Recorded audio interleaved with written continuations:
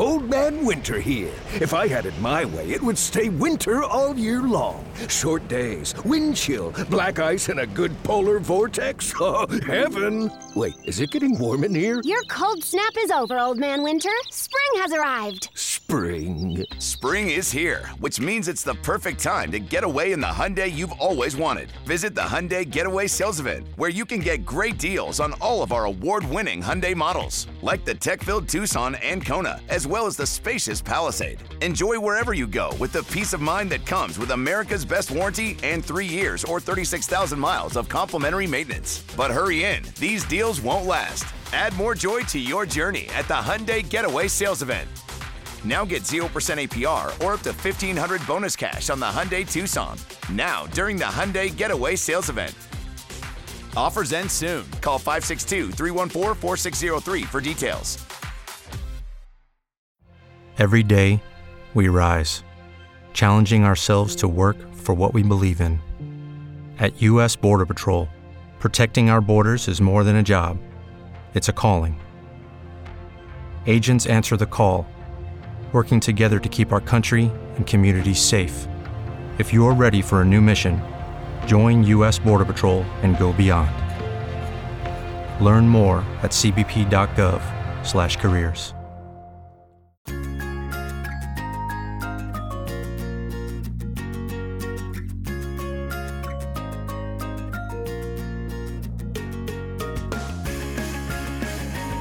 What is crack-a-lackin', Hardwood Knocks listeners? I am Dan Valley, coming at you without my fantabulous co-host, Adam Frommel. This time I am, however, super pleased and excited to be joined by Keith Smith. Follow him on Twitter, at Keith Smith NBA. If you don't already, I'm sure that you do. He has 88,000+ followers. He is a contributor for Spot Track, Celtics blog, also hosts the Front Office Show. Check them out on Twitter, at Front Office Show, spelled exactly as it sounds. We get into our biggest questions for all 8 eliminated NBA playoff teams. We recorded it on Thursday morning. There was no basketball on Thursday, so there's nothing that we said that should be incredibly outdated unless there's more news about the Dylan Brooks verdict after what happened with Gary Payton II. We get into the Ben Simmons injury, talk a whole bunch of cool stuff. I think you'll enjoy the show. Very quickly, my usual housekeeping notes. Please, pretty please, with Sugar on Tops, continue rating, reviewing it, subscribing to us wherever you get your podcast. If this is your first time checking us out because you're such a loyal fan of all the things that Keith does and does them fantastically, consider throwing us that permanent subscription. We try and do an extremely thorough job and fair job of covering the NBA at large while not being too serious. Never taking ourselves too serious is the rule around here. Follow us on all the socials. Twitter and TikTok are at Hardwood Knocks. Instagram is at Hardwood_Knocks. Check out our YouTube channel, youtube.com, search Hardwood Knocks. We are going to come up. And then join our Discord, the link to which is in the podcast description, just like our YouTube channel and just like all our social accounts. They can be found in there as well. Without further ado, let's get to talking about our biggest questions for every eliminated NBA playoff team heading into the offseason with Keith Smith. Keith, thank you so much for coming back on the Hardwood Knocks podcast. It's always a pleasure to have you around. The playoffs are in full swing, obviously, and getting super intense, but we're here to talk about the offseason because those teams matter too. But first and foremost, how the heck are you? I'm doing great. Hey, I'm psyched to start talking offseason. I was just telling someone the other day, I said, this is a really fun time of year because there's great basketball every night, minus this tonight, Thursday. Like, I don't know what the league was doing with no games. Come on now. Can't leave us high and dry like this. We're not ready for that.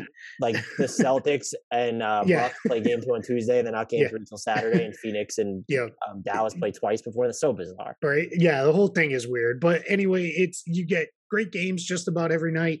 And then I'm also deep in off-season prep work. I'm starting to learn these guys who are going to be in the draft class. Like, all of it's kind of coming together. And I love this time of year for that. It's extremely busy, but it's like the best kind of busy. Yeah, I'm totally with you. And it's even better after the first round because I get super frazzled trying to keep track of every single first round game. Yeah.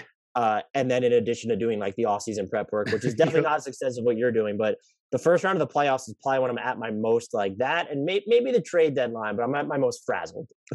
I love those 2 weekends where we get like 8 games between Saturday and Sunday, but by the time we're like to that like fourth game on Saturday, like I'm dragging, like I'm really having a hard time staying awake. I'm here on the East Coast, so if that fourth game isn't tipping off to like 10:30 at night, I'm struggling to get to it. And then Sunday, like I make it through those first two, and sometimes I hope that that third one's kind of not that good because I'm man enough to admit I might fall asleep in the recliner every once in a while. Oh, it's happened to me it's normally on the Sunday nights, like that fourth game, and I'll get mad if the game isn't good and I committed to watching it. Like I will feel personally affronted if that happens. Yeah, I hear you. We did a live show for Game 2 of Phoenix Dallas through playback, which was a lot of fun. We did a live version of Front Office show. Trevor Lane and I did. In the game, the Suns made it a clinic late. So I was like, so this is what it's like when the real play-by-play guys have like 12 minutes of filler that they have to do, like, and you gotta like sort through. I mean, thankfully, we were able to get away. We started talking Marvel movies and all sorts of other stuff, and I was like, all right, well, we could have a little bit of fun that these guys can't necessarily get into. And look, if you're dealing with blowouts on like a semi-regular basis, like that's even harder. Like you're gonna run out of Marvel movies at some point. Oh yeah, without a doubt. Well, I mean, we pretty good catalog. We're pretty big fans, so we'd find something to rank. So the second bananas in each movie or something like that. But that's not what we're here to talk about. Let's do this, man. I'm excited. Off season. Yeah, I asked you to come on to tackle our biggest questions for every eliminated playoff team that hopefully their fans that have recovered from their postseason losses. I figured we could begin with alphabetical order. And so I'll throw it to you. What is your biggest question for the Atlanta Hawks entering this offseason? I think it's kind of two, but they're related. It's how do they rebalance this roster a little bit as far as the cap sheet goes, but not downgrading too much in talent. I thought it was very interesting that Travis Schlenk, it's funny because people made fun of him a little bit because the quote that was pulled was, we're going to try to upgrade the roster. And I was like, isn't that your job every off season? But the real picture was when he said, we stood pat and we probably shouldn't have. We were okay with the status quo, and we probably should have been more aggressive. And I think what's happened is now it sounds great to use all that cap space a couple of years ago as they did, and I think in general they used it well. But then you do extensions for Kevin Huerter, Clint Capella, and then the big one for Trae Young, which kicks in next year, which is likely to be the so-called supermax extension for him. That's gets into a tricky spot because now all of a sudden you're very, very expensive for a team that barely made it through the play-in. So that's where you got to start to figure out where are we going, because DeAndre Hunter's up next and all that. So I'm very curious to see how do you rebalance while not going so crazy with your cap and tax payment. Right, and they're not a team that's gonna just eat all those sort of extra costs. And they Correct. do have I think Gallinari is $5 million partial guarantee at 21.5. My question was along the similar lines. And when you look at their cap sheet is how did everyone's like, they need to make a consolidation trade. And that comes down to sort of rebalancing the roster where it doesn't feel like their defense struggled a lot this year. It was good to close the season. It's tough to read into what happens when you close the season, but their live ball defense in particular was just bad this year. And you have DeAndre Hunter probably skewed more towards disappointment than someone who made progress. But sort of like after him and Clint Capella, you have DeLon Wright, you could bring him back. But like, how do you retinker with this roster to make it better defensively? And I think it's easy for me to sit here, anyone to sit here, and I'm guilty of this doing all the time. Oh, they need to make a consolidation trade. For who? For what? When you just look at this market of who could become available, I think the name that gets thrown out a bunch is Jeremy Grant. That's not someone you consolidate into, in my book. Like, you're not looking to trade John Collins and stuff for Jeremy Grant. Like, that doesn't make any sense. And so that's some of the real challenges of this roster is, can they add more defense given their flexibility? And if you think you need to make a consolidation trade, because I look at the front line immediately. I think John Collins is still wildly underrated. But between him, Clint Capella, I love Onyeka Okongwu. I love me some Jalen Johnson too. Like, he played in some small ball lineups this year. I just don't know what you necessarily do, especially knowing you can't stand pat, because we just saw what happens when you stand pat. Yeah, it's funny because I think you have to have some really honest conversations in that front office as you're sitting down and mapping this out of who are we? Are we the team that made it to these finals? Are we the team that barely made it into the playoffs? Or are we somewhere in between that? Like, and that's probably where the truth lies, right? They're probably not quite as bad as they looked this year, and they're probably not as good as, making these finals. But then it becomes, where are we going? This is clearly Trae Young's team, right? There's no question about that. You paid him. I know right now people are beating him up because like you can't win with a guy like that and all this stuff. Well, I mean, you can. You just got to get the right guys around him. We've seen teams win with guys like Trae Young before, and clearly they think they can, because otherwise they would not have paid him the way they did. But I think what really becomes kind of the question now is, who are those right guys around him? Do you have some of them already? Yeah, probably. I think John Collins is one of them. I'm with you. I've loved John Collins. I'm not a big college basketball guy. I'm the guy who flies in conference tournament week and then is like, I make all my pronouncements from there through the tournament and generally look like an idiot, right? But I fell in love with John Collins because I was just like, this guy's got a nice 15-foot jump shot. His form looks like it'll extend out to the 3-point line. He rebounds. We've year over year, it's been proven that's the one skill that definitely translates to the NBA is rebounding. And like, I was like, this guy's just going to be good. And then got to the league and all those things, it's one of the rare times I was like absolutely right on somebody who got picked, outside of the top 5. So I really like him. I find myself looking at him like, boy, I like a lot of these guys. So one thing, it's funny saying consolidation trade, figure it out, all this stuff. I hope they don't go too far and go crazy making moves, because I think a lot of it is like it was for a lot of teams this year, better health, less games missed due to COVID stuff. And you're probably right back, kind of in the mix in the middle of the East playoff picture versus, being a true top tier team, but they're better than they looked last year. So just don't go crazy trying to, we got to tear it all down and reset and rebuild, because I think that's going too far. I'm totally with you. And I'm also just curious as to like, maybe I'm way off here, but it feels like you could move Clint Capella and improve the roster more so than upgrade from John Collins. And that's what's tough for me to wrap my head around, because Collins all of a sudden was thrust in this role where he couldn't be the primary screener once you had Capella, and he adapted to it. The way he moves off the ball, a little bit of a floor game, shooting. I know Clint Capella is better defensively, but he feels like the player that would be easier to replace, as much as I hate to say it. And I also just don't know, who are you getting if you're featuring either of them in a trade? And I don't want to talk about this scenario too much because we will get to this team in particular. But like, are you one of the people that falls into the camp of like Clint Capella, build out the package from there and go after Rudy Gobert, and that does enough for you? Or do you still sort of fall into some of the same problems you have where Rudy Gobert is a generational rim protector and defender? He's an upgrade from Clint Capella, clearly. But like, you're not, while acquiring Rudy Gobert, like you're still not addressing some of your live ball defensive issues on the perimeter. Yeah, so there's a lot to unpack there. I think the first part I would say is I'm with you with I would keep Collins over Capella too. And I think there is almost this sense of, well, what Collins does as a 4 is very replaceable. You can replace it with a smaller player, bigger minutes for DeAndre Hunter, whatever. I think what gets overlooked, and I think this is what has maybe been forgotten from the prior playoff run, was he actually showed he can handle some small ball 5 minutes in that run to the East Finals. More on second units, like you can get away with downsizing there. He's not somebody you're going to plug in against starters, playing small ball 5, because he'll just get taken advantage of. But I do think I would build that out. And I do wonder if you could build that package, Capella and something, Hunter, Herder stuff. Yeah, for Gobert. I don't hate that idea because it's two things. One, I think we've seen Rudy Gobert can be pretty good as a roll man and as a lob threat around the rim. Trae Young he's more than willing to throw those passes, more so than the Utah guards have been.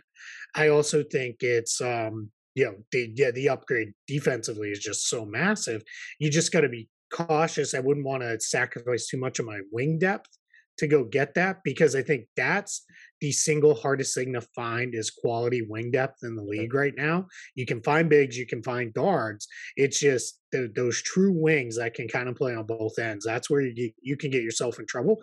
But Atlanta's dealing from a little bit of a position of strength there, because you've got Bogdanovich, Hunter, and Herder, who are all pretty good that you could move in, and you still have DeLon Wright that you can bring back. And I think I think they could get more mileage out of Wright and Young playing together than they did this year. I would like to see that as a combo, because that also allows Trae Young to work a little bit more off ball, and I think he can be a pretty dangerous weapon.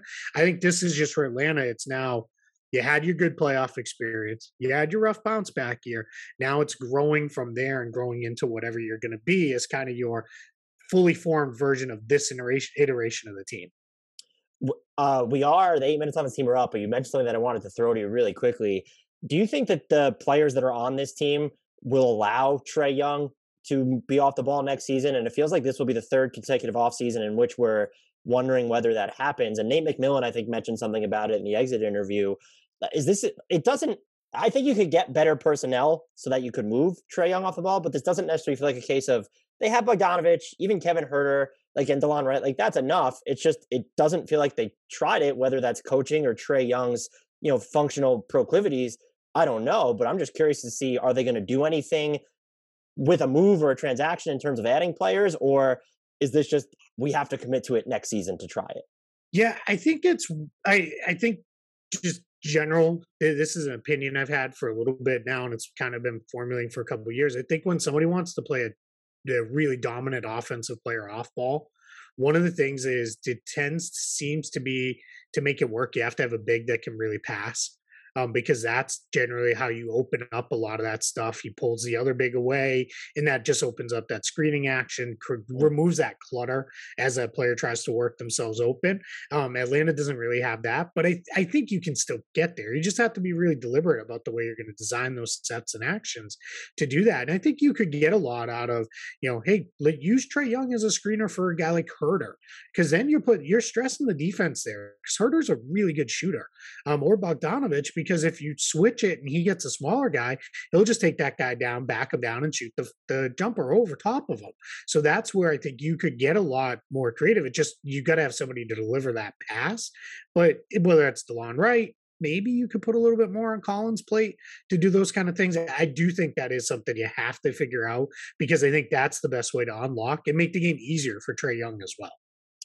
Just imagining Trae Young setting screens. Hopefully he's better at those than defending screens. Yeah, right. I mean, teams are just going to kind of blow through him almost like he's a ghost, right? Because it's going to be, wait, was there the screen there? I didn't feel it. I will say it does seem like his game would be more scalable in that regard offensively than if you tried to use Luka or ever James Harden in that type of role, where people compare him to them so often. I do feel like there's a little bit of a difference there based off the way he shoots and the way we've seen him move. And I don't want to be the millionth person to make the Steph Curry comp here, but they get a lot out of Steph setting really crappy screens and slipping them, because the defense is so worried about where he's going to go. And whether that, over the years, but again, that's with Draymond facilitating from the top, where it's, he's setting those for Klay Thompson. And now if you're the defense, it's like, well, we're in a crappy spot either way on this, because if we straight switch it, Thompson's going to shoot over, Curry gets the advantageous matchup and those things. But that's where I do think you can get a little bit more of that stuff, just more than Trae Young handling the ball 40 feet from the basket into yet another pick and roll. Just get a little bit more creative with your offense to find some more variance. In true Hard Knocks form, we're already a couple minutes over on the first team. I imagine this next team, both of us are going to have some variation of the same question, but the Brooklyn Nets, what is your biggest question for them? For me, it's, can they build a quality roster with depth, with proven playoff performers around Durant and Irving? And they clearly have fallen short on that. I think 2 years in a row. Yes, I realized they were, Kevin Durant having a smaller shoe size away from, maybe making the NBA finals and all those things. But this past year that really came to light. And I don't have a ton of interest in, revisiting why they were without, guys. We all know what that is. But the reality is, yes, Kyrie Irving is not going to miss games due to being unvaccinated next season, most likely, but he is going to miss time. The reality is he's always hurt. Stuff. Yeah, there's just stuff with him. Yeah. Kevin Durant. Now, I think if you get 60 to 65 games out of Kevin Durant going forward, the rest of his career, that's probably the top out maximum. And quite frankly, it probably should be at this point, because you need him ready to go come playoff time. And I think he was worn down in that first round series. So they got to find ways to add good quality depth around that. And then the second, but biggest thing is, what in the world happens with Ben Simmons? Yeah, that was my question, was about his fit. And I sent that to you before we heard news that he was going to have back surgery, maybe even as we're recording this. That's what the update was from the Nets.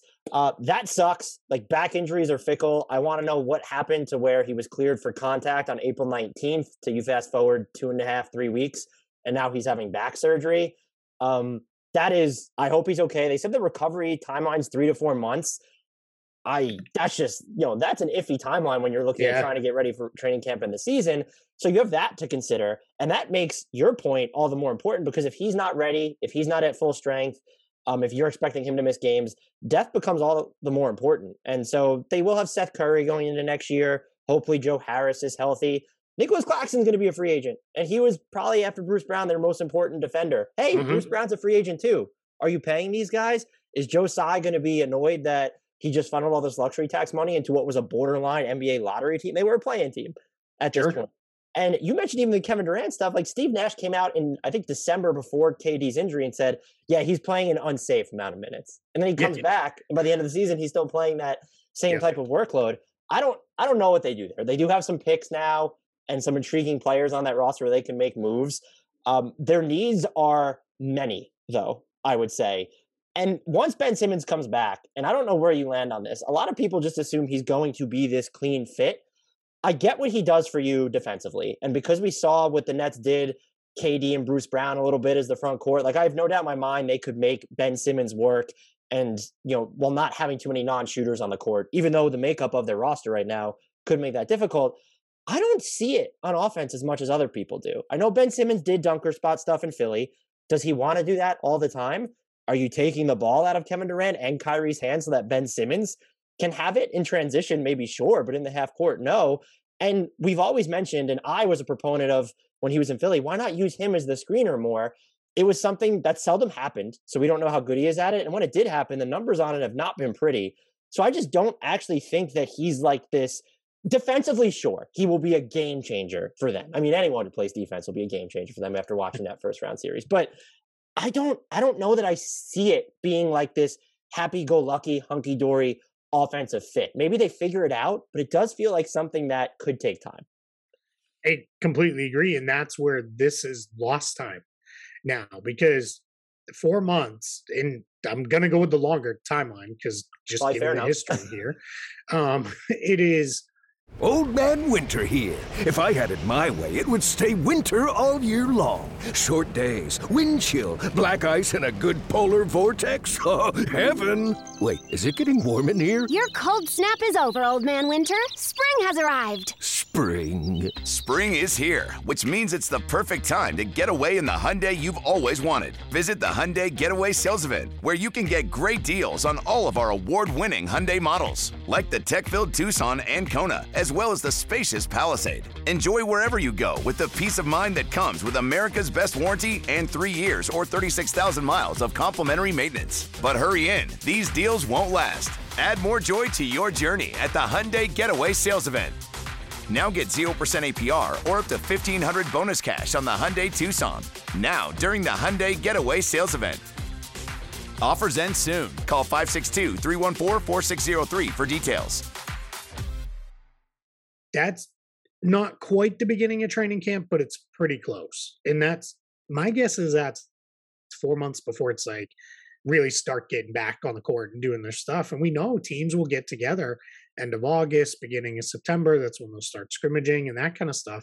And that's when you really, you informally start to build all those things. And you said a lot of stuff that I'm completely there with you on. Is I keep hearing this, well, they're going to put him at 5. He didn't even want to play the 4. And now all of a sudden he's going to be at 5. Like, after back problems and everything else. And I don't care, people could say the game's, soft now and all that stuff. Your 5 still needs to bang bodies, whether that's inside as a rim protector, that's, screening and all that other stuff. I've never seen him set a good screen in my life. Like it's never happened, right? Like I can't, like, so all this stuff of like, he's going to be this reinvented player. I also go back to, I've made it and said it a million times. Yes, his ideal role is something like what Draymond Green does for the Warriors. The biggest single difference is there is a major, major difference between a bad shooter and a non-shooter. Bad shooters, Marcus Smart, for the large chunks of his career, was a bad shooter, but you still had to guard him because at least every 5 games, he was going to have one of those 7 for 8 kind of nights. And it was like, now we got to get out there. Draymond's not a good shooter, but you still have to guard him because he's still going to take them.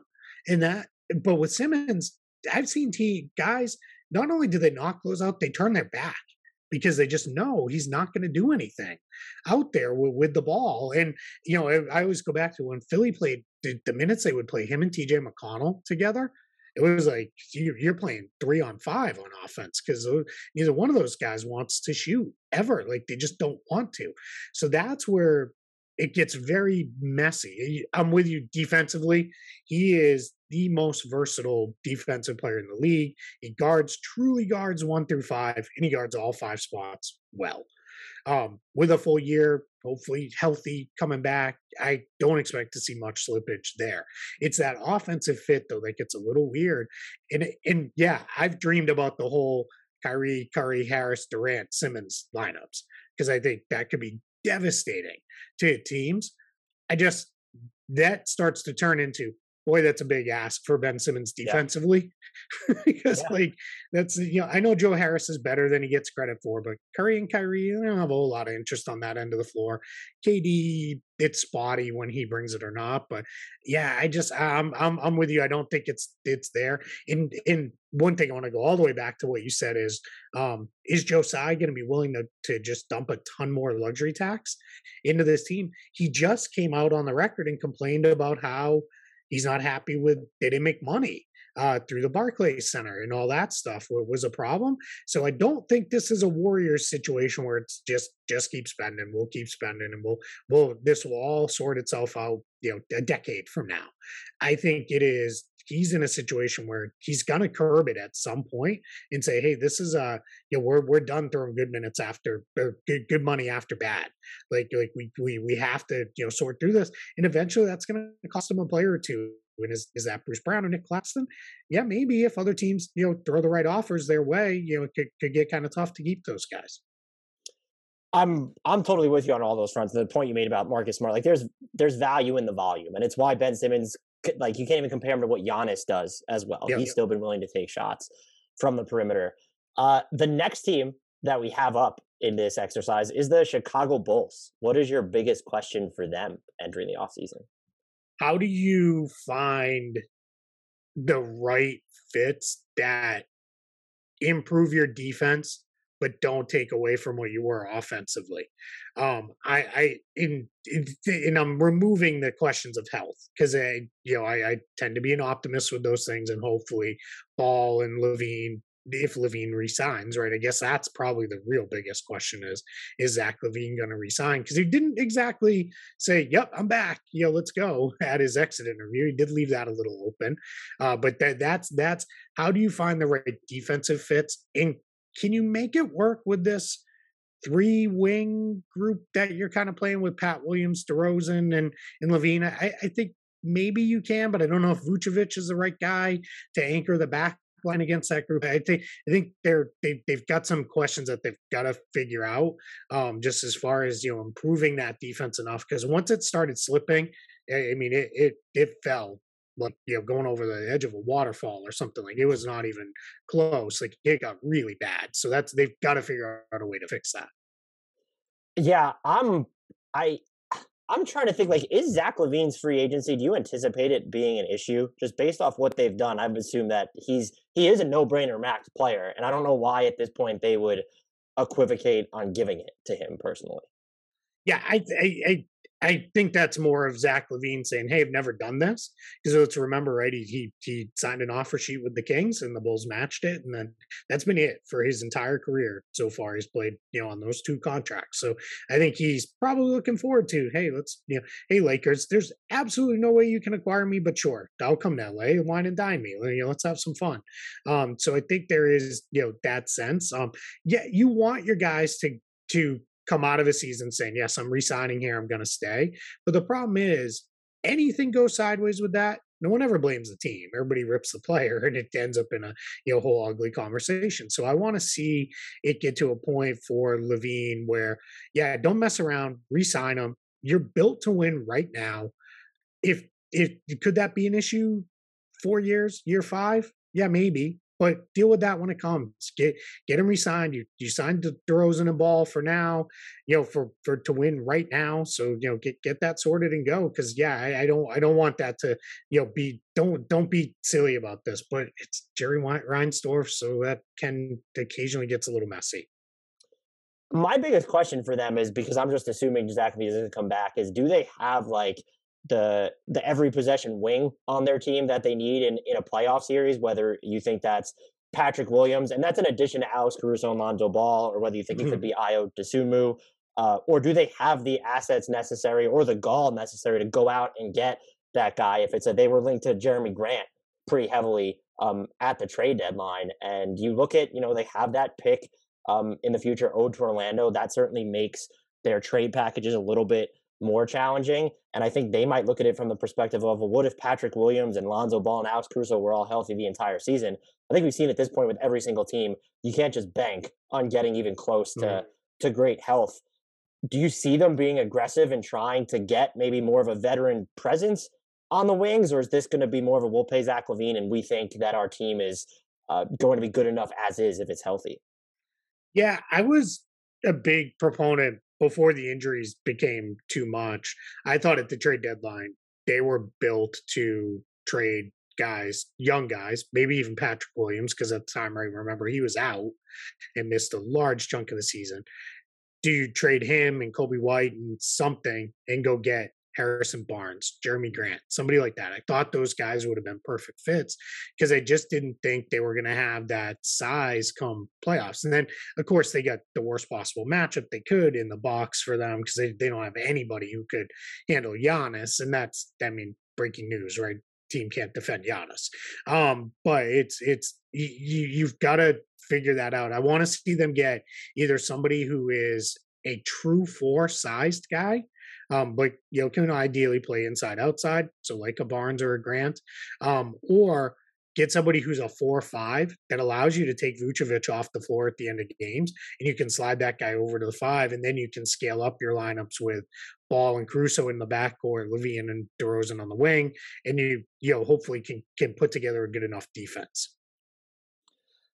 Do you think that, I know some people have floated, I don't want to get too much into the Jazz territory, but there are people that have floated that they could upgrade from the Vooch minutes at this point at the 5. And I don't want to say I'm firmly against that, but it feels like, should you really be doing that when you gave up so much to get him? So now you're going to take more stuff, that's the word of this podcast, attach it to Vooch and then try and upgrade the center spot. And look, his connective passing and just volume from the outside is important when you're working with DeMar DeRozan powered offense, because he's not a non-shooter. Like, he's an expert in the mid-range, but he's not someone who's going to chuck a ton of threes. And you also have, Lonzo Ball and Levine, good high-volume three-point shooters now. You don't have the luxury of volume necessarily a lot of your wing spots. Caruso's not the best shooter either. And that's also something you probably need to take into account if you're going to go after that 3-4 type player that joins, a Levine and DeMar DeRozan as your primary building blocks. Yeah, that was why I thought of, Barnes as the perfect fit, because one, he's arguably as plug and play a guy as there is in the league, because you just put him in, you're going to play the 3 or the 4 and play defense like you do, and then he's used to playing in star centric teams where he's the third guy. So I don't really worry too much about. I tend to look at it as, you could fit a guy like that. And Jeremy Grant, I'm a little less sure of, because he clearly wants to be very involved. He wants to have the ball a lot. So yeah, but the Vooch, that whole Vooch Gobert trade talk stuff that's out there, I don't love Gobert for this team like I do some other teams, just because I think now you've got kind of 2 3-point shooters in your opening group at least. You're probably best with Caruso. Now you're looking at 3. That starts to get real messy. You're going to really struggle, I think, to put together the best kind of offense you can with a setup like that. So I don't love that trade, because it's also going to cost you more than just Vooch. It's going to cost you something else to go get that. And what is that something else? That becomes a major question as well. I will be curious to see, and they look like on the sheet that I'm using that they have enough room or wiggle room below the apron this year to use their full non-taxpayers mid-level. Maybe it gets a little bit tight after Zach LaVine's new deal. It'll be close. Mm-hmm. I'm just wondering, based off the free agent market and how little like cap space beyond the mid-level is available, if they can use that to get appreciably better. But you also go through the list of most likely free agents, and it's like, all right, well, who is that guy? And it's you know, this year's free agency class, like I just don't see that guy, and that makes it even more challenging because it almost feels like they have to go the route of Old Man Winter here. If I had it my way, it would stay winter all year long. Short days, wind chill, black ice, and a good polar vortex. Oh, heaven! Wait, is it getting warm in here? Your cold snap is over, Old Man Winter. Spring has arrived. Spring. Spring is here, which means it's the perfect time to get away in the Hyundai you've always wanted. Visit the Hyundai Getaway Sales Event, where you can get great deals on all of our award-winning Hyundai models, like the tech-filled Tucson and Kona, as well as the spacious Palisade. Enjoy wherever you go with the peace of mind that comes with America's best warranty and 3 years or 36,000 miles of complimentary maintenance. But hurry in, these deals won't last. Add more joy to your journey at the Hyundai Getaway Sales Event. Now get 0% APR or up to $1,500 bonus cash on the Hyundai Tucson. Now during the Hyundai Getaway Sales Event. Offers end soon. Call 562-314-4603 for details. acquiring a wing via trade rather than hoping that free agency is enough.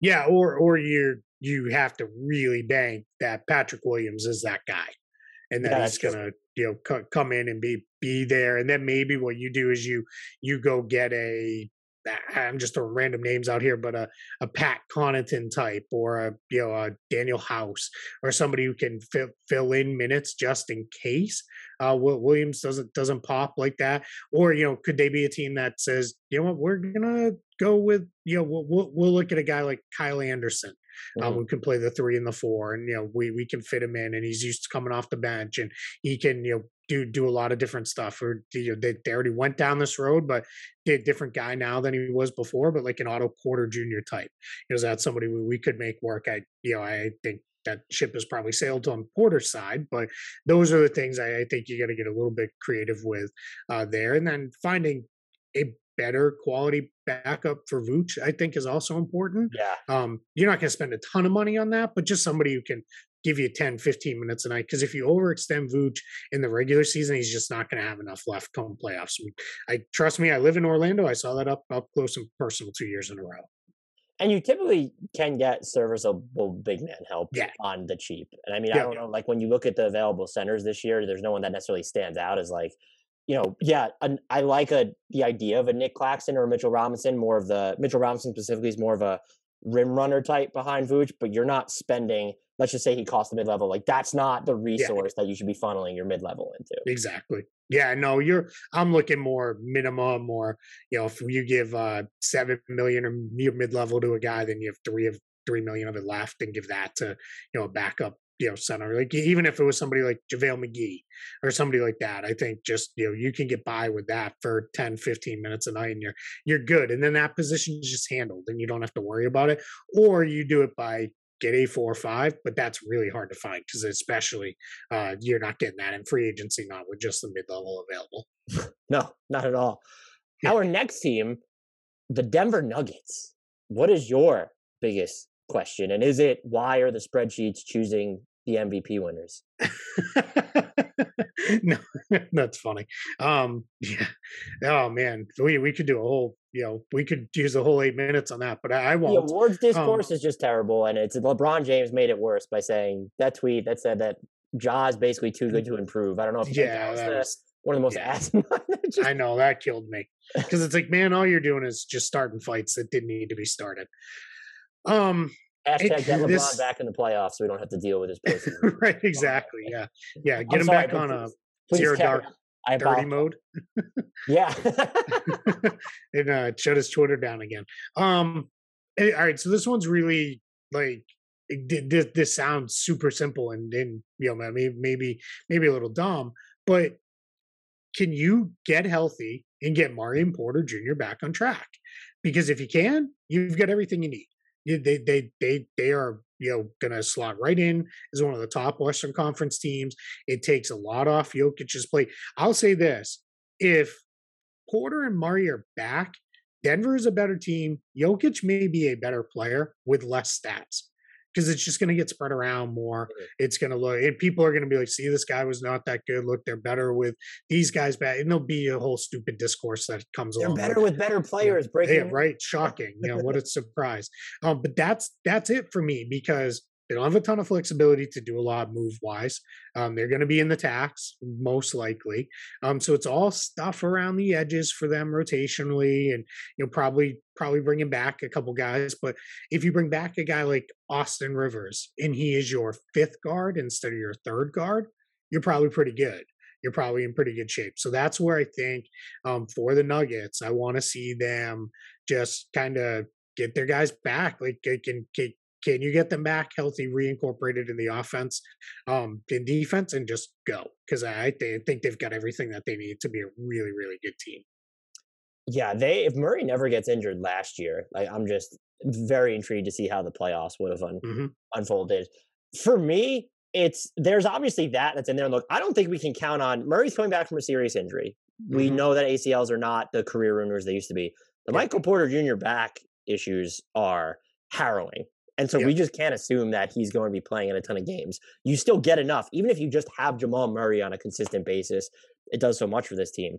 I look at this team, and one of these three concerns I think is clearly less of a priority than the other because Murray and Porter Jr. can both be great shooters in their own right. But given the flexibility or the limited flexibility or zero flexibility that they have, just because they're going to be in the luxury tax, given that, and whatever trade assets they do have, are they able to address, I would say, at least two of the three in the sense of better point of attack defense? I think Aaron Gordon's he's fantastic. He's going to be overtaxed in that role, and you need better options there. Overall shooting, and then improving or at least consistent proofing the minutes behind Nikola Jokic at the 5. I like Jeff Green. I like Zeke Naji, but it feels like you need a different 5 option there. That should not be your top priority because Nikola Jokic exists, but those are 3 needs that I identify for the roster. And I'm just, point of attack defense is just going to be tough to find, even if you're willing to throw your whole mid level at someone. And I'm very curious to see if they are able to, aside from the returns of Murray and Porter Jr., whether they're able to do anything with this roster that upgrades it or at least changes the cosmetic makeup of the rotation a little bit more. Yeah, I don't know that they can get there money-wise, especially to pull them away from Brooklyn. But a guy like Bruce Brown, I think, would fit this team perfectly with what he does on offense. It's hard because, right, you have to very much believe that the 40% three-point shooting is real and scalable with more volume. Like, even if it dips to 36 or 37, but on 4 attempts per game, that's you're good there. You're solid enough. He's a good cutter. He's a good passer. He can screen. He can do all their things. I think in a way he becomes their new Gary Harris, which oddly enough, free agent, if you could, if you want to go that route, and Gary Harris is like, I'm willing to come back, but problem is they're only going to have the mid level, and that's probably not enough to do a lot there. So you can't really work a sign and trade because you're going to be over the tax apron, so you're not even allowed. And even if you get under, it just gets very messy. So that's where I start to look at, if you're banking on Porter making it to 55 to 60 games, which I think would be pretty good. I think you can feel solid about that. Can you trade Will Barton? Because at that point, Will Barton goes back to that 6-man role. Can you trade him for, maybe a little more defense and something that looks a little different, for you really kind of go back into that, 3-guard rotation with Murray, Morris, and somebody, whether that's a Harris type or a Brown type or something like that, I think could make a lot of sense. It's getting that move. It's a good front office. Tim Connolly does a really good job. But yeah, I'm with you. You got to get some form of better perimeter defense out there. And ideally something with a little bit of size and switchability so that it's not all falling to, all right, Aaron Gordon, just take whoever the guy is. Cause I like Aaron Gordon a lot as a player. I think he gets made into this, defensive stopper that he's never really been. He's a good defender, but he's not the guy you lock onto somebody and say, all right, that guy's gone. Like he's out for the night. Like it's just that's not who he is on defense. Yeah, and look, I feel like his entire, and you would know this, being based out of Florida, just like feels like he's been miscast on both ends of the floor for a Yeah. majority of his career, which is just Yep. wild to happen. There doesn't seem like, you mentioned they have the mid-level, and let's assume they're willing to spend it. Is that even enough to get you like DeLon Wright? I don't know. I thought about, it depends on what direction this team is going to go, but do they have enough asset equity to try and trade for Kentavious Caldwell-Pope, someone who's going to give you more defense and then some shooting? You probably don't want him handling the ball too much, but he'll want to handle the ball a bunch, I'm sure. That seems like maybe the ceiling on a trade or signing acquisition that they would have. And I might even think that I'm being too pipe dreamy there, but that's the player archetype that I feel this team is short of even with Murray and Porter Jr. being like one of the inarguable heavyweights in the West. They should be, if they're healthy, one of the heavyweights in the West anyway. Nikola Jokic is just fantastic. Murray's fantastic. And there's a trickle-down effect for everyone on offense. But there needs to be a very real infusion of defensive talent on this roster, I think, at least for the playoffs. Yeah, I completely agree. I think a sneaky target pending health and return for them could have been a guy like Gary Payton II. I think you could really make a guy like him work there. It also weakens a team you in theory need to get through in the West, because you'd be taking him away from the Warriors. I would think, considering he's made relatively nothing in his career, the mid-level might be enough. Now the Warriors, clearly there's no spending cap to what they'll spend, and they could pay him that same amount of money too. So that may be a challenge to pull him away, because we often see guys like that, when they make it, they feel that loyalty to the team that finally like got them there and those kind of things. But a guy like him would make sense if you really wanted to change it up. I know he's getting a little long in the tooth, but I think he's still got something left. Again, talking fourth, fifth kind of guard here. A guy like Avery Bradley, could maybe help a little bit, but you're talking minimum signings, and that's is that going to be enough guy on a minimum? I don't know, but yeah, that's the Peyton one jumps out to me. He was my favorite target for every team, is I think like, and they need an on-ball defender that can really kind of guard 1 through 3 and hold his own, and isn't going to cost you a lot and doesn't really need or want the ball. And that's turned into where do we go, with this? But it's that's, now we'll see. Hopefully he's back healthy here and looks pretty good. I'm a little worried. I started getting those Andrew Bogut like worries, like, man, he broke his elbow and there was never the same player again. And it's his left elbow and he's left-handed, so that's scary too. He was like my favorite target for so many teams. I had the New Orleans Pelicans was my favorite fit for him, but yeah. And I was wondering if he was going to get the full non-taxpayers mid-level from someone, and that's what would price him out of Golden State. Do you have any strong opinions on how you, as of right now, we haven't heard anything about how the NBA is going to treat Dylan Brooks, but a lot of people are of the mind like, oh, he should be suspended for how long Gary Payton II is out for. Do you fall like anywhere on one side of the fence on this issue? Yeah, the suspended for how long the guy's out stuff, that's too far for me. I mean, that's, I can't go there, because I just, Old Man Winter here. If I had it my way, it would stay winter all year long. Short days, wind chill, black ice, and a good polar vortex. Oh, heaven! Wait, is it getting warm in here? Your cold snap is over, Old Man Winter. Spring has arrived. Spring. Spring is here, which means it's the perfect time to get away in the Hyundai you've always wanted. Visit the Hyundai Getaway Sales Event, where you can get great deals on all of our award-winning Hyundai models, like the tech-filled Tucson and Kona, as well as the spacious Palisade. Enjoy wherever you go with the peace of mind that comes with America's best warranty and 3 years or 36,000 miles of complimentary maintenance. But hurry in, these deals won't last. Add more joy to your journey at the Hyundai Getaway Sales Event.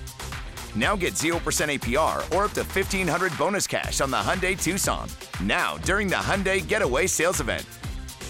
Offers end soon. Call 562-314-4603 for details. things happen, right? I'm okay if he gets a game suspension, because I do think, it was what he did was completely unwarranted. And maybe this, says a lot about me and, says I'm a bad person. I would feel different if he wiped Draymond Green out, because Draymond's the one who wiped his guy out. But to just clobber Gary Payton II had nothing to do with what happened to Brandon Clark in game one.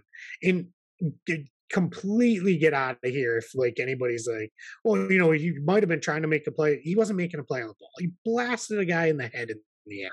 Like that's not, and that wasn't even like, hey, it's funny because like people are like, oh man, you guys are so soft today. Kevin McHale clothesline Kurt Rambis. I was like, yeah, I know. I watched it happen when it happened. Like that's the teams I grew up on. And even then that was like, oof, like, and yeah, they called a common foul and moved on. But here's the good thing. We learn things as human beings that we shouldn't, destroy each other. Hopefully. You would hope, and it's, it's right. And it's one of those things where I think like it's like football, right? Like where people are like, oh, the game's soft now. They don't let guys hit anymore. Well, I'd rather have guys able to walk when they're 45 and 50 years old and know their own name than, a big hit that makes the highlights. So yeah, I'm fine if he gets a 1-game suspension. I get it. Then it turns into a whole whataboutisms of what about Draymond and all that. But yeah, suspending him for as long as Peyton is out, that's too far for me. I can't cross that bridge. And there's just no precedent for it yet. It would all of a sudden just come out of the blue. I think that makes it tougher. Exactly. Look, this next team, I don't know if you noticed that you're talking to apparently one of the foremost jokes in Minnesota Timberwolves circles, per my Twitter mentions. No. Yeah, that's me, apparently. Well because I think the Pelicans and Clippers are more likely to make the playoffs next year than the Timberwolves. So that means that I don't do my job or my research. What's your biggest question for the Minnesota Timberwolves, though, heading into the offseason? So the big kind of overarching question is, what's next? Because the last time they were in this position, they kind of fumbled it and it didn't go great. Now I realize Jimmy Butler basically lit everything on fire and then, ran out of the building screaming. Like I get that, but you got to get this right from a personnel standpoint. People are going way too far. That I've seen some of the like, see, Cat's not a winner. Like you got to think about that's ridiculous. Like stop.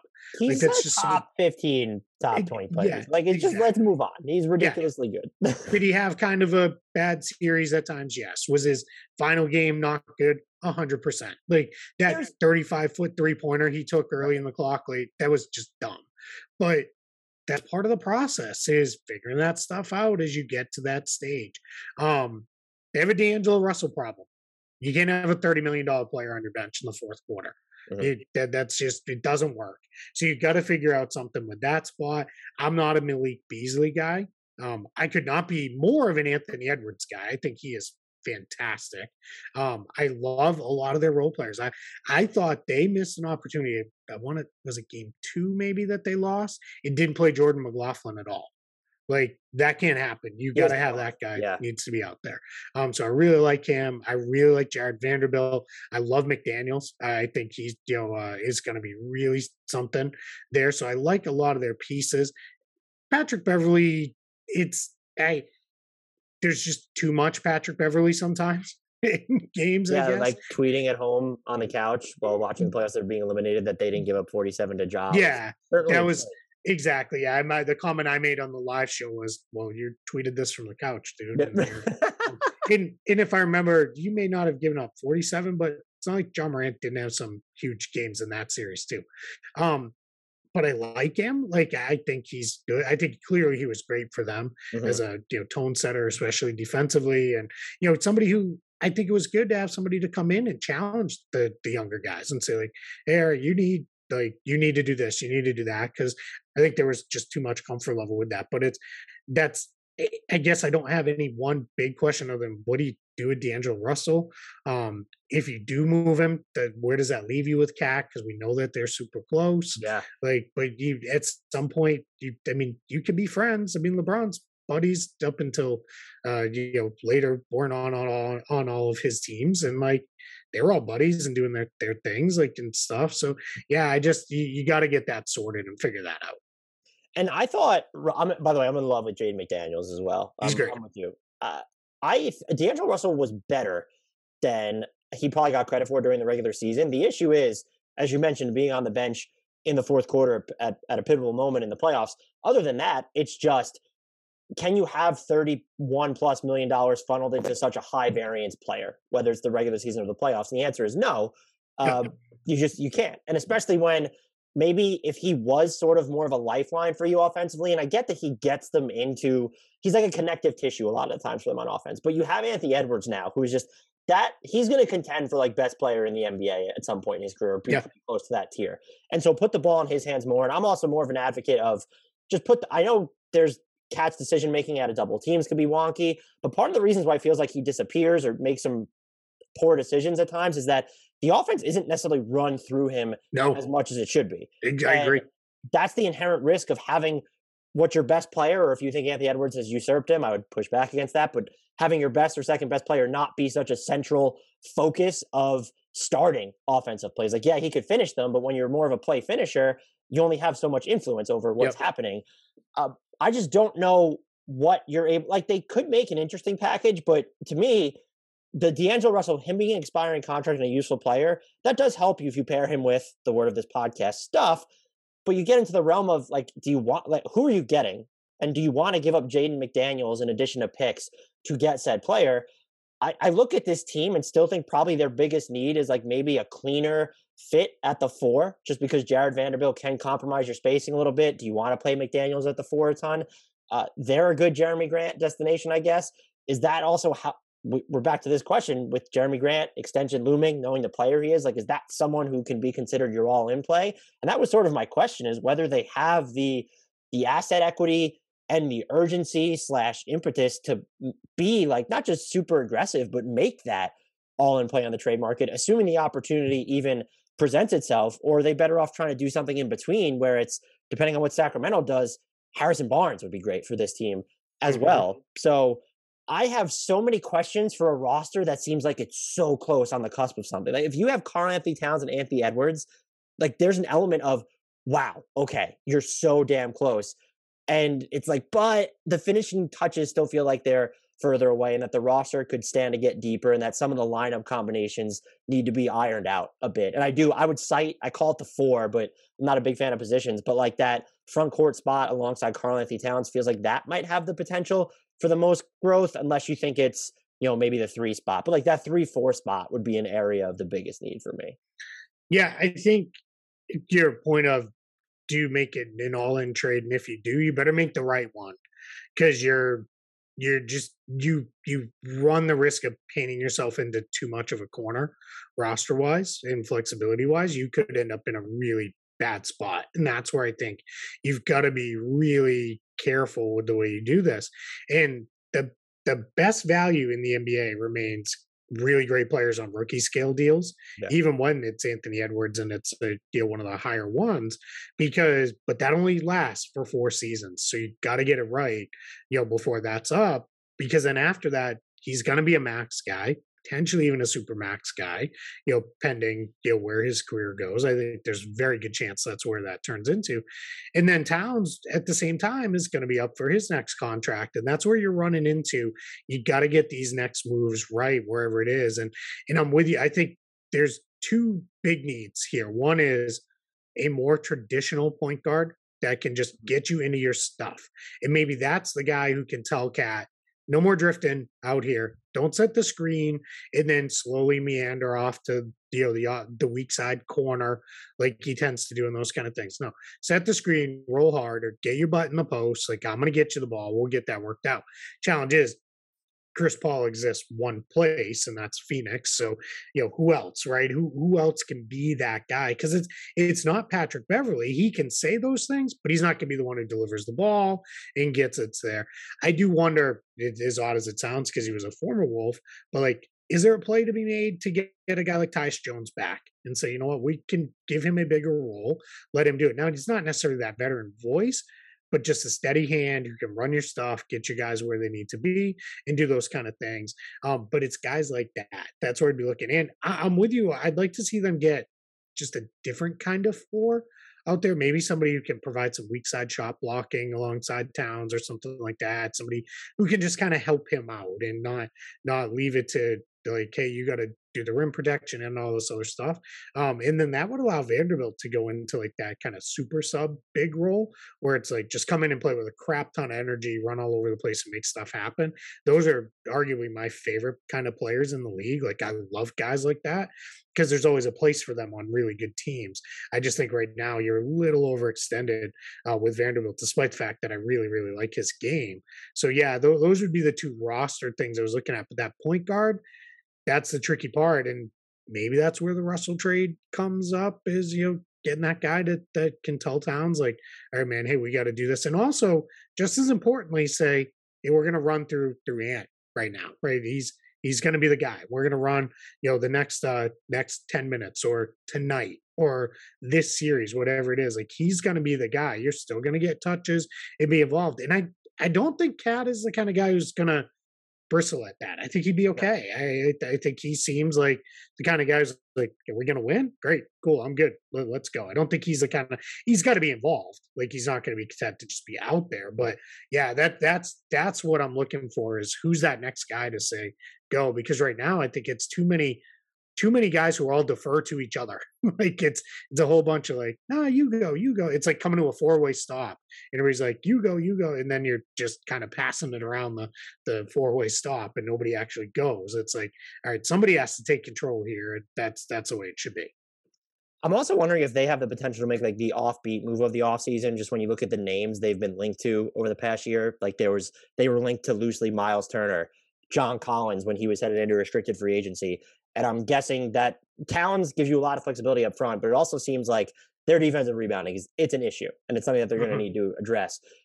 But they also seem to be very confident in the way that Chris Finch is going to coach their defense and how aggressive they are, the number of turnovers they're going to force, that maybe they're more inclined than the numbers would suggest because they had the best offense in the league over like the past half of the season to go after, to not lean in more into offense, but to maybe take a bigger risk where it's, this feels like more of an offense first move or a way to change up the offense more so than it does to solidify some of the holes or flaws that you have on defense.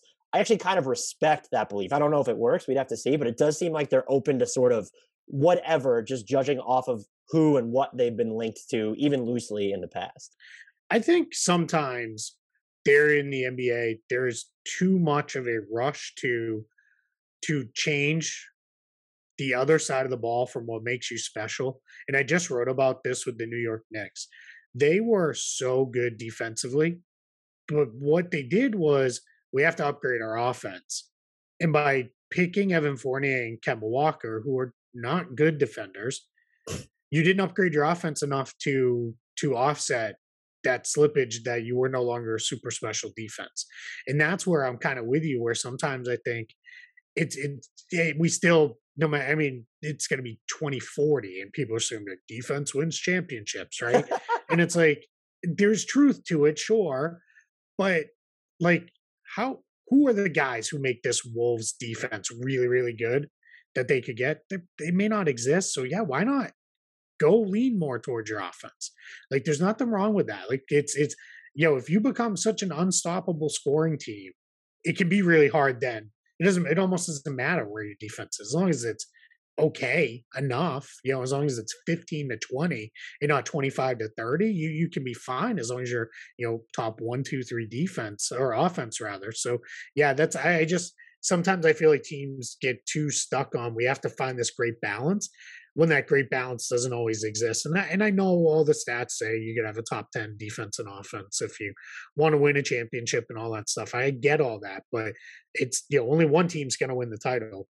For me, it's put yourself in position and maybe be that team, and things break right. It's not the end of the world. The next team might be my favorite team to watch during the offseason, the New Orleans Pelicans. Yeah. What is your biggest question for them entering this summer? All right, I'm going to take the Zion one off the table because it's Zion, right? Like what happens? Like can he play? Can you reincorporate him? Can everything Zion, right? For me, it's they have one free agent, like a non-two-way guys. They have one free agent.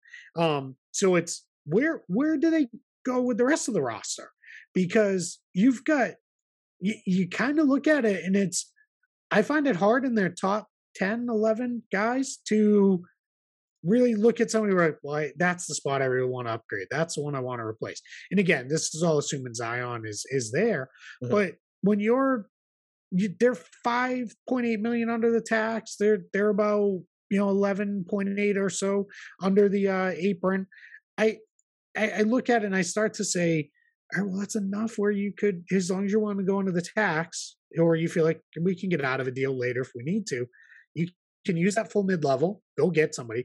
Because as we talked about a while back, is there's not a ton of cap space out there. So what turns into is the mid level then that's real spending power.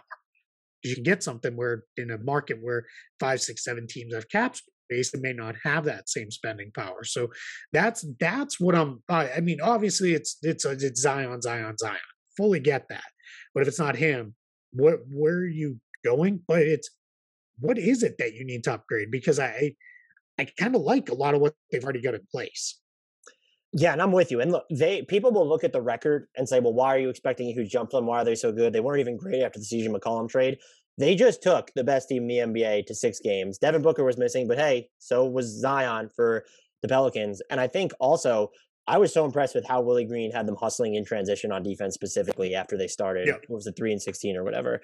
And the fact that you found Herb Jones and Jose Alvarado, them having another year of experience, I think this team adding Zion, and I'd be with you. I guess I won't. I've been told it's not a non-issue, but like he's not going anywhere. Like there's just, will he sign an extension or get to restricted free agency? To me, is the question. And I would probably lean towards some version of an extension. But so yeah, I'm with you that that's not the issue. I'm more like, well, what could this team be with him? And the two things that stand out, I think Zion with Ingram and Steve McCollum gives you flexibility in the sense that you can change up your looks at the quote unquote one.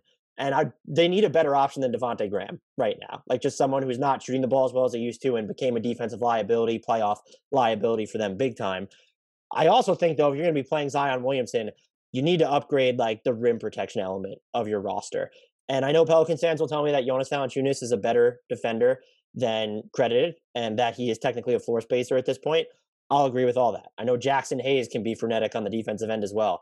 I still think there's room to upgrade from there. A lot of people think maybe Larry Nance Jr. is just more of the answer and that you don't need to. I still said New Orleans should be in on a Miles Turner trade if he becomes or stays available. And I'll stand by that. If you don't want that, I'm in love with Larry Nance Jr. and the way he played. I got Danny Green to the Raptors throw-in vibes when he was just thrown into that CJ McCollum deal with New Orleans. So they are set up, but it feels like if you can get like, we mentioned Gary Payton the second, even a Tyus Jones type option at the 1, like going from Devontae Graham to that. Is there a trade you can make where, look, you have this Lakers pick now, and what can you attach to that? You have stackable contracts, even if they're not on players that teams deem useful, or even if they're not on particularly high-end contracts, like Devontae Graham's deal is not aging too well at this point.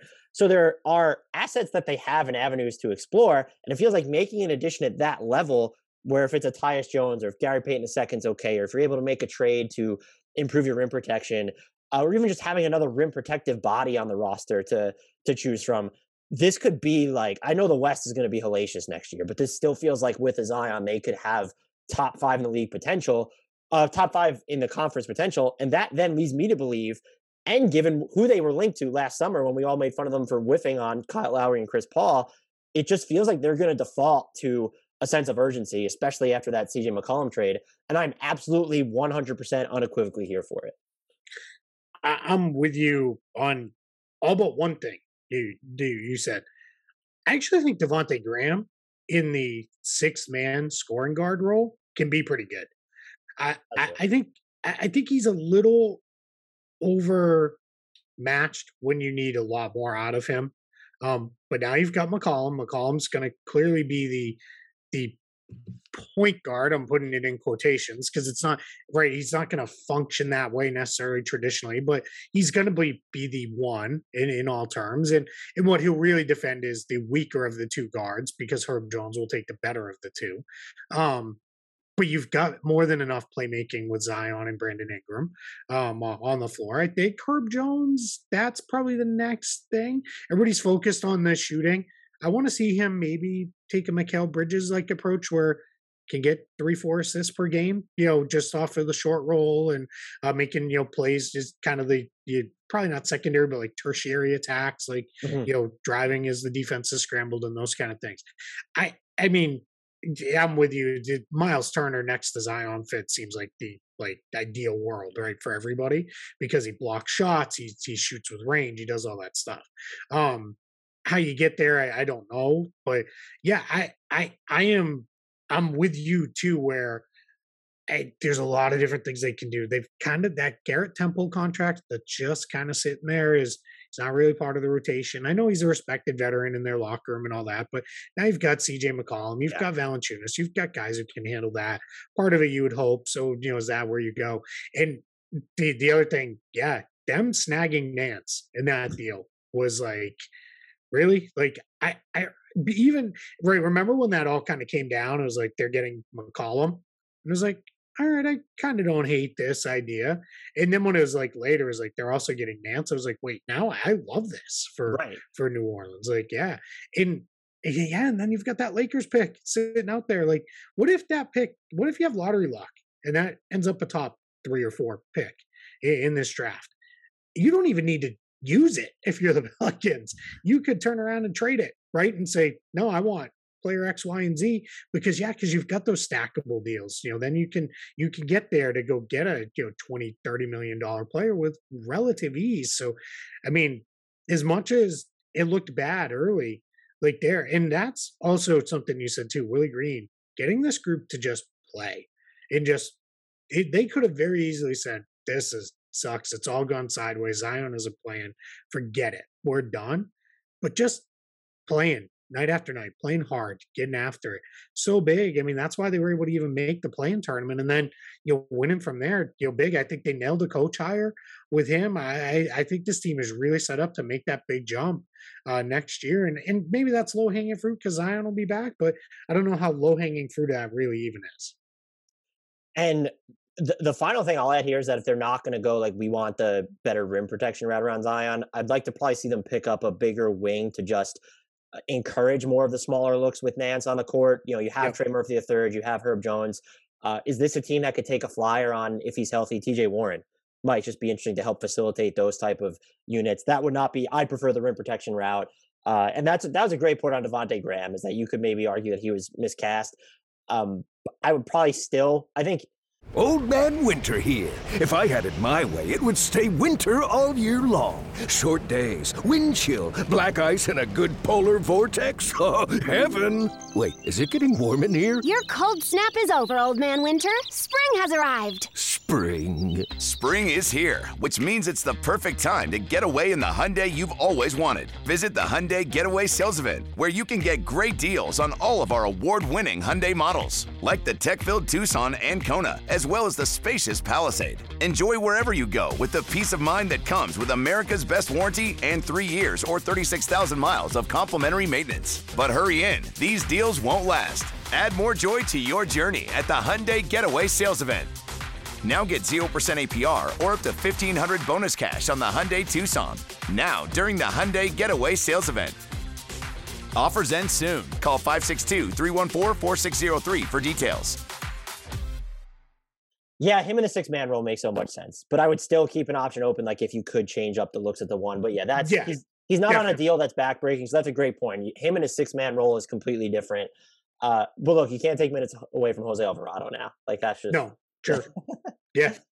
But that's the nice thing, right? Because if all of a sudden, if you're sitting in like, all right, you know what, we have enough bench scoring, we've got enough depth at the one, Graham's contract is not so bad. Teams would look at that and say, all right, yeah, we can get him in and bring him in here, make him work. It's our scoring bench option because you nailed that Alvarado fine, undrafted 2A and then onto the roster. Like they that's great. When you can pick those guys off, and then we didn't even mention them, but I think Trey Murphy is going to make a big jump next year. I think you're going to see. It took a long time for them to use him this year, and I remember just so many Pelicans fans like, "Play Trey Murphy. What is going on? Please play him. Please play him."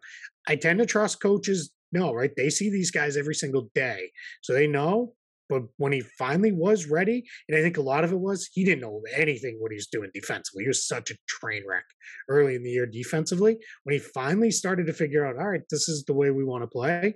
Hey, you got something there. Is at least that's a big time bench shooting option, and that's something every good team is looking for. Now the Pelicans don't have to find it; they've already got it. And I think it says a lot about how intriguing this team is that we just didn't even mention, like, what if there's a bounce back year from Najee Marshall? And what happens if Kyra Lewis is just healthy? Is he still they have a lot of different things they could do. I think again, they're like my one of the three teams I'm gonna be watching the most this offseason. Our final two, and this is another team that I'm emotionally attached to for some reason. I have no idea why. But over the past like 3 or 4 years, right before the Kawhi Leonard trade, I just developed an emotional attachment to the Toronto Raptors. What is your biggest question for them entering the offseason? What is the plan, I guess, long term to make this sustainable? Because it sounds cool to have all these dudes who are 6'7" through 6'9" with super long arms. Does it really work? Like, does that fit? Where are we going with this? How do you change and upgrade? Do you need more of a true old school five presence? I tend to doubt it, but I also think you're asking an awful lot of Pascal Siakam if you're going to ask him to play the 82 games and then be fresh and ready for the playoffs. I just think that's a big ask. But yeah, just what is the plan? Now I say that with very little skepticism because there's no GM in the league I trust more to figure it out than Masai Ujiri and Bobby Webster and that front office staff there. And I also will say, when is the next time Masai takes the home run cut? Because it's coming. We know it's coming. He's building. He's stacking pieces. It's coming. I don't know that it's this off season, but it's coming and it's coming soon. He is gonna. Nobody will go for it all more than he will. Like he has that cachet to do it, and knowing if he misses, well, that's all right. We'll just retool around it and figure it out after. So, but it's coming. There's gonna be somebody who's gonna pop, and he's gonna go get him. That's that the way you phrase it. That's I should rephrase my question, which was, what is the barrier most separating them from becoming a fringe title contender or re-entering that fold? I had shooting more of like another half court initiator because they clearly need that, or is it the Raptors' desire to even bust through that barrier for the time being to where they might be content? Let's see if Scotty Barnes can become that half court initiator still. We have Pascal Siakam, we have Fred VanVleet. Precious Achiuwa came along during the middle of the season after not starting the year all that well. We still have Gary Trent Jr. They're a very good team. They were just top 5 in the Eastern Conference. They could very well be just as high, if not better than that, next season without doing anything wholesale to the roster. I still would like to see them. I don't think they need a traditional big with the way that their roster is built right now. They are my least favorite, or among my least favorite, Rudy Gobert destinations. Yeah, I don't like that idea either. I'm with you. I would like to see them add at least more dependable shooting, or like I said, it does feel like having just Siakam and Fred VanVleet as your primary half-court options with asking, I think it was great experience in the regular season that Scotty Barnes was running some crunch time sets. You can try and extend OG Anunoby and Gary Trent Jr. Off the dribble. I still think they need, like, even if it's just someone to come off the bench to serve as that role, because it doesn't look like they believe it's Malachi Flynn. It feels someone along those lines would make doesn't have to be a star, but it feels like someone along those lines would make all the difference in the world for a team that is just already terrifying. Yeah, that top 5 there is really good. They've got to firm up their depth going into next year because it's just not good. Like that killed them in the first round because once VanVleet was hobbled and then out, and then Trent being kind of more or less kind of out for a little bit, you really that got exposed. The depth is just not there. So yeah, figure that depth part of it out and go, because that top 5. It's funny too because for a long time I was like, oh gee, man, that's the guy. There's no way they could ever move him. Now I'm like, is he the guy who goes? Because you've got Scotty Barnes. Like, a quick aside on Scotty Barnes. So I don't live very far from Montverde Academy, so I pop over there when I can to check that team out. I saw him and I was like, holy crap, this dude he's going to be an NBA player. When he was still in high school, because you could just see it. It's like this guy, he just got it. He was so damn competitive, at that level. And that's a team that, I mean, I don't say this, with a lack of respect, but they could beat a lot of low level Division I college teams as a high school team because they're just that good. I mean, and that's not like the whole like could Kentucky beat the worst NBA team like stuff that goes on. Why I feel confident saying that is every kid from Montverde goes on to play high level Division I basketball. So it's not like every kid from Kentucky makes it into the NBA. But that's a whole other thing. But you could just see it. I saw it with him right away. Like, and I was a little surprised that they went with him as their pick. I was so high and still am on Jalen Suggs, but I am too. Really made the right decision. Yeah, I really like Suggs, but they made the right decision. He just fits what they're trying to build there. So yeah, get your depth sorted while kind of keeping everything ready to go for whatever the next big move is. I think that's where this is headed. I also questioned there, I guess because you have an OG Anunoby, or if you deem Fred VanVleet expendable for some reason, I don't think you would. And they do have Gary Trent Jr. Just they're not owed. They already traded away like their own first this year. They don't have like a ton of these extra firsts, and so I would question their ability and willingness by extension to go after such a large acquisition now, because it feels like it's going to take two of your mission critical players. And I think some people might say that Pascal Siakam's available in the right trade offer. You probably say the same thing for like all but 10 guys in the league. So that doesn't really hold weight. To me, he's as close to completely untouchable as you would have after the season he just turned in. And that's why I expect them to continue along this gradual path. But if they could even just do something like slightly on the margins, and there's like no names that spring to mind. I thought, and I know how free agency works, that Toronto doesn't typically bag them. They were, with their mid-level, to me, like a super interesting Victor Oladipo team. I just don't know whether he wants to go to Toronto. No offense, Toronto seems like a great city. But a move of that caliber, where it's not a home, maybe it's like a double as opposed to a single, feels like it would really position them to make even more of a ruckus in the East next year.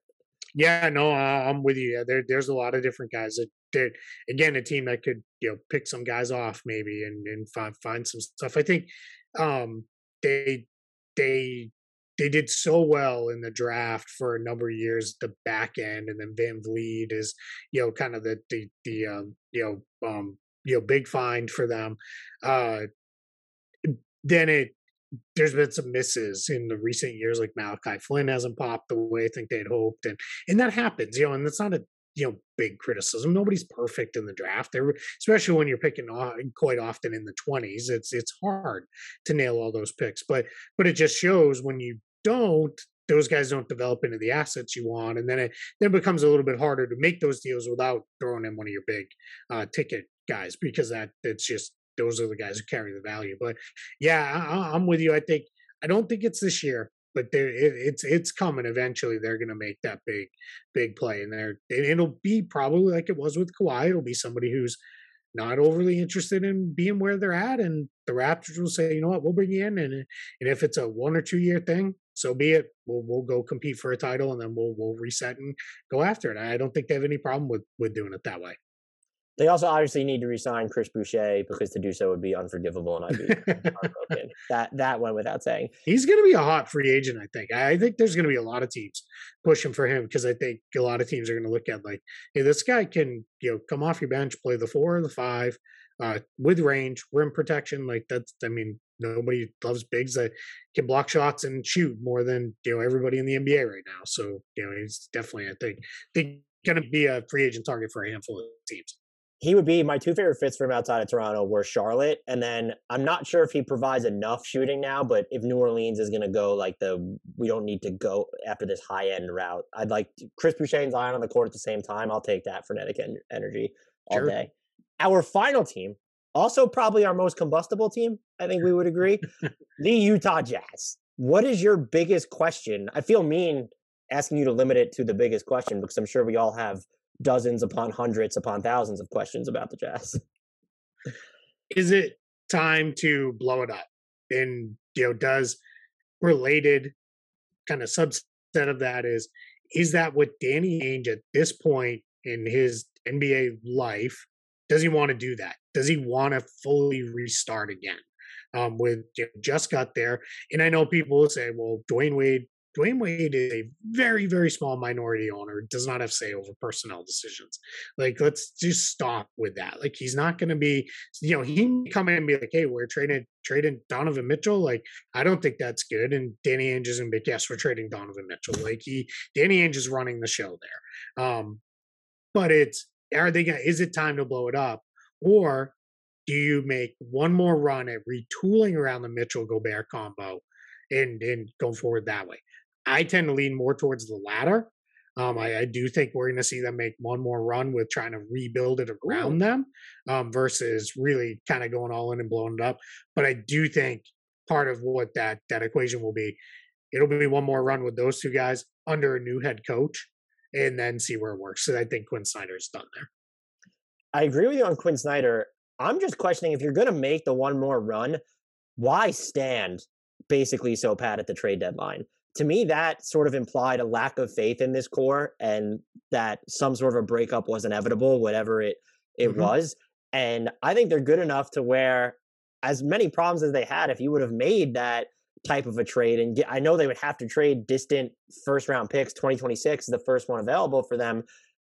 The windows in the NBA are just so slim. And this year with the Nuggets and the Clippers sort of out of it, like, that arguably would have been the time to do it. And to not do it makes me think that they are going to skew toward wholesale changes. And I knew we were going to have the same question. And I said it to you when you were looking at including Quinn Snyder, just their entire core of Rudy Gobert, Donovan Mitchell, Jordan Clarkson, Bojan Bogdanovic, Mike Conley, Royce O'Neal. If you set the over-under of like 2.5 of those guys being gone before next season, would you take the over or the under on that? I would take the over. I just don't know that it's going to be the two guys everybody thinks. Like, I do think it's, so my experience of 20 years basically of Danny Ainge running the team I cover most closely is a lot of almost during those 20 years, I'm sure. Yeah. There is no it's not a sense of loyalty that he lacks, because there is loyalty, but there's no sentimentality. There is no like this. Even less so. He didn't draft any of these guys. He barely signed any of these guys, and he traded for almost none of their main guys. So for him to come in and say, yeah, hey, go, this guy's out of here, go, we're doing this, we're doing that. I mean, that's how he started his Celtics tenure. He came in and the media was like, see you later, Antoine Walker. And everybody's like, wait, what? Like, that's, Antoine Walker. And then, he did it.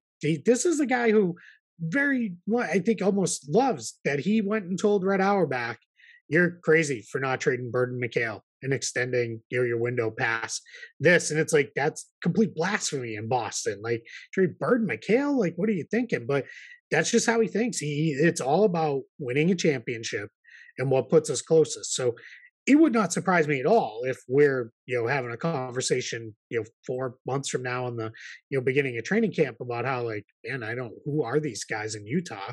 And they've got, 700 draft picks moving forward. Like, that wouldn't surprise me at all if that's the direction this goes.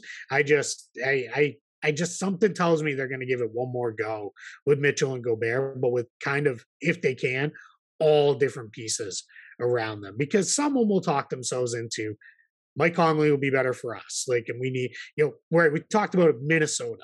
If you're Minnesota and you're like, we need that veteran point guard who can just kind of set us and get us there, could they talk themselves into, yeah, Mike Conley's good.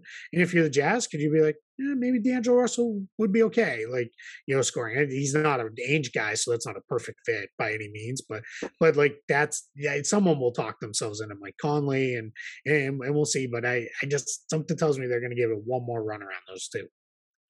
What's actually, you kind of just talking me into that was, I kind of thought if you were going to move one of Rudy Gobert or Donovan Mitchell, you might as well move both of them, because you're not going to get better in either situation. I know Rudy Gobert has his limitations on offense, but you're just not going to talk me into the Jazz being better. And so if you give it one more shot, it makes it, Donovan Mitchell's trade value still fine. He'll have 2 more guaranteed years left on his deal. You also see, I would also argue that I know some people, and I was going to throw this to you, have posed the idea of, what if you just rebuild or retooled around Gobert instead of Donovan Mitchell?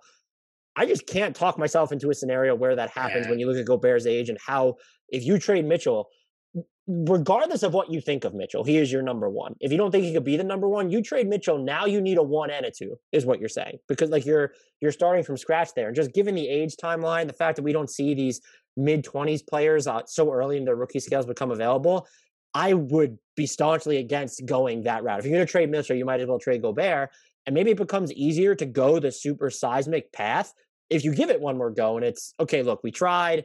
There will be 2 more years left on Rudy Gobert's. Well, 3 more years after next. 3 more years after next year. Donovan Mitchell will be a free agent in 2 years with that player option.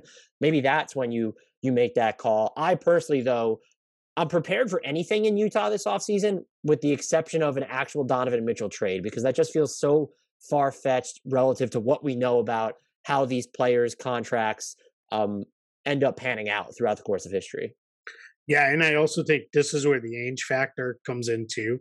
He has historically built teams around a good on-ball point guard, or at least on-ball guard, without a lot of concerns, even if the guy is considered to be undersized or not. Whether that was Rondo or kind of early on, when he rebuilt the Celtics, and then Kyrie and Kemba Walker and Isaiah Thomas, like he was content to build teams around that. So yeah, I don't think Mitchell's the one who goes. If anybody's going to go this summer, it's going to be Gobert. Mm-hmm. I feel very confident in that, and I think that's one too.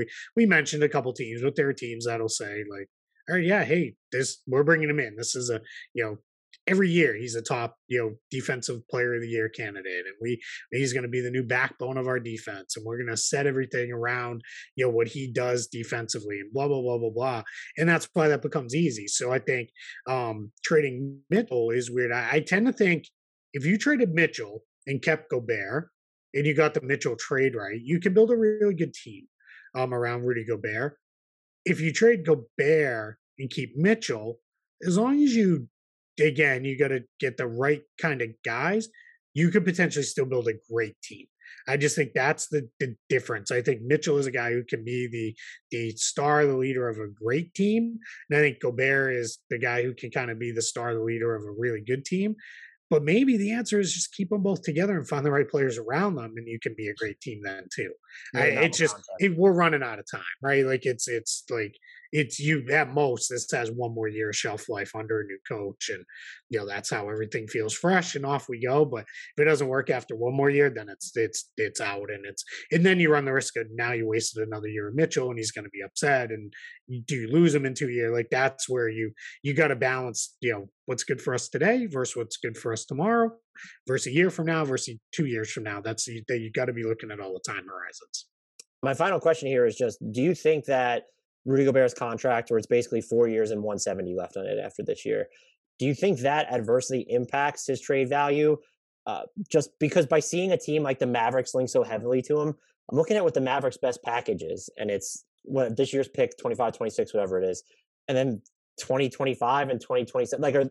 Do you want those long distance first round picks? And the other issue there is, are the Jazz even looking to fully reset if they're moving Gobert? Are they trying to remain competitive around Donovan Mitchell immediately? Because that would make a package that Dallas can offer, I would argue, much less attractive. And so what do you think would happen if they wind up moving Gobert? Are we going to be shocked at how little he goes for, or are people just generally underrating what his market will be? I think it's more the latter. I think there is still, this guy still wins Defensive Player of the Year, or is in contention for it every season. And I don't see why that would necessarily change, at least over the next 2 or 3 years. You can't bring him in and be like, here's our great two-way star, right? Because it's just not what he is offensively. But I think a lot of other teams would look at him and be like, yeah, this dude gives Team USA all sorts of problems on offense in the Olympics. Like, why can we not get him the ball on the roll and lobs and all those other things? So that's where I think that some team will buy in and he'll go for a pretty good package of stuff. I also, though, if I was the Jazz, I would not be upset if I could get picks 3-4 years down the line, now maybe even 5 or 6, because I do think there's potential that when Gobert goes, as far as like ages out, it's just going to go quick and it's going to be done. He's going to fall into the realm of he's just a backup who can do some stuff. It's just kind of how guys like him go. So I would not be too afraid of taking on longer term assets, because then all of a sudden, unless that's a team that can really flip and reset very quickly, like the Lakers can, if I'm not saying there's a trade to be made there, but if it's a team like that, then I don't know that I want picks that are 5-6 years out. But if I can get them from another team that might struggle a little bit to reset things, yeah, I'm content to go that direction for sure. And I guess Danny Ainge would be the type of CEO that would make that deal. I mean, we've seen him prioritize distant picks in the past. Yeah, they'll be mega interesting for the offseason. Keith, thank you so much for giving us 90 plus minutes on this podcast. Are you able to tell our fantastic listeners where they can find you and all the great work that you do? Yeah, you can find me on Twitter at Keith Smith NBA. I'd be forewarned, I tweet a lot. But you can find my written work at Spot Track. We've got right now we've got off-season team outlooks going up pretty much 3-4 a week right now until we'll get there. And then as teams get eliminated from the playoffs, we'll start picking those ones up. We're still working our way through the lottery teams right now. And then if you're for whatever reason looking for super Celtics specific coverage, Celtics blog is part of SB Nation. And then if you like this kind of stuff, talking about trades, transactions, and all that stuff, NBA Front Office Show, that's our YouTube show with Trevor Lane and I. It's also a podcast version. Check that out. We have a lot of fun. We get into a lot of different stuff there and a lot of just deep NBA talk. I highly recommend following Keith. Ton of followers already, but I love watching you tweet through Celtics games. That's one of my favorite things in the timeline during Celtics games. Keith, thank you so much. And as I'm sure you know by now, I'll be pestering you again in the future. So thanks for giving me so much of your time. I appreciate it. Thanks for having me. Old Man Winter here. If I had it my way, it would stay winter all year long. Short days, wind chill, black ice, and a good polar vortex. Oh, heaven! Wait, is it getting warm in here? Your cold snap is over, Old Man Winter. Spring has arrived. Spring. Spring is here, which means it's the perfect time to get away in the Hyundai you've always wanted. Visit the Hyundai Getaway Sales Event, where you can get great deals on all of our award-winning Hyundai models, like the tech-filled Tucson and Kona, as well as the spacious Palisade. Enjoy wherever you go with the peace of mind that comes with America's best warranty and 3 years or 36,000 miles of complimentary maintenance. But hurry in, these deals won't last. Add more joy to your journey at the Hyundai Getaway Sales Event. Now get 0% APR or up to $1,500 bonus cash on the Hyundai Tucson. Now during the Hyundai Getaway Sales Event. Offers end soon. Call 562-314-4603 for details.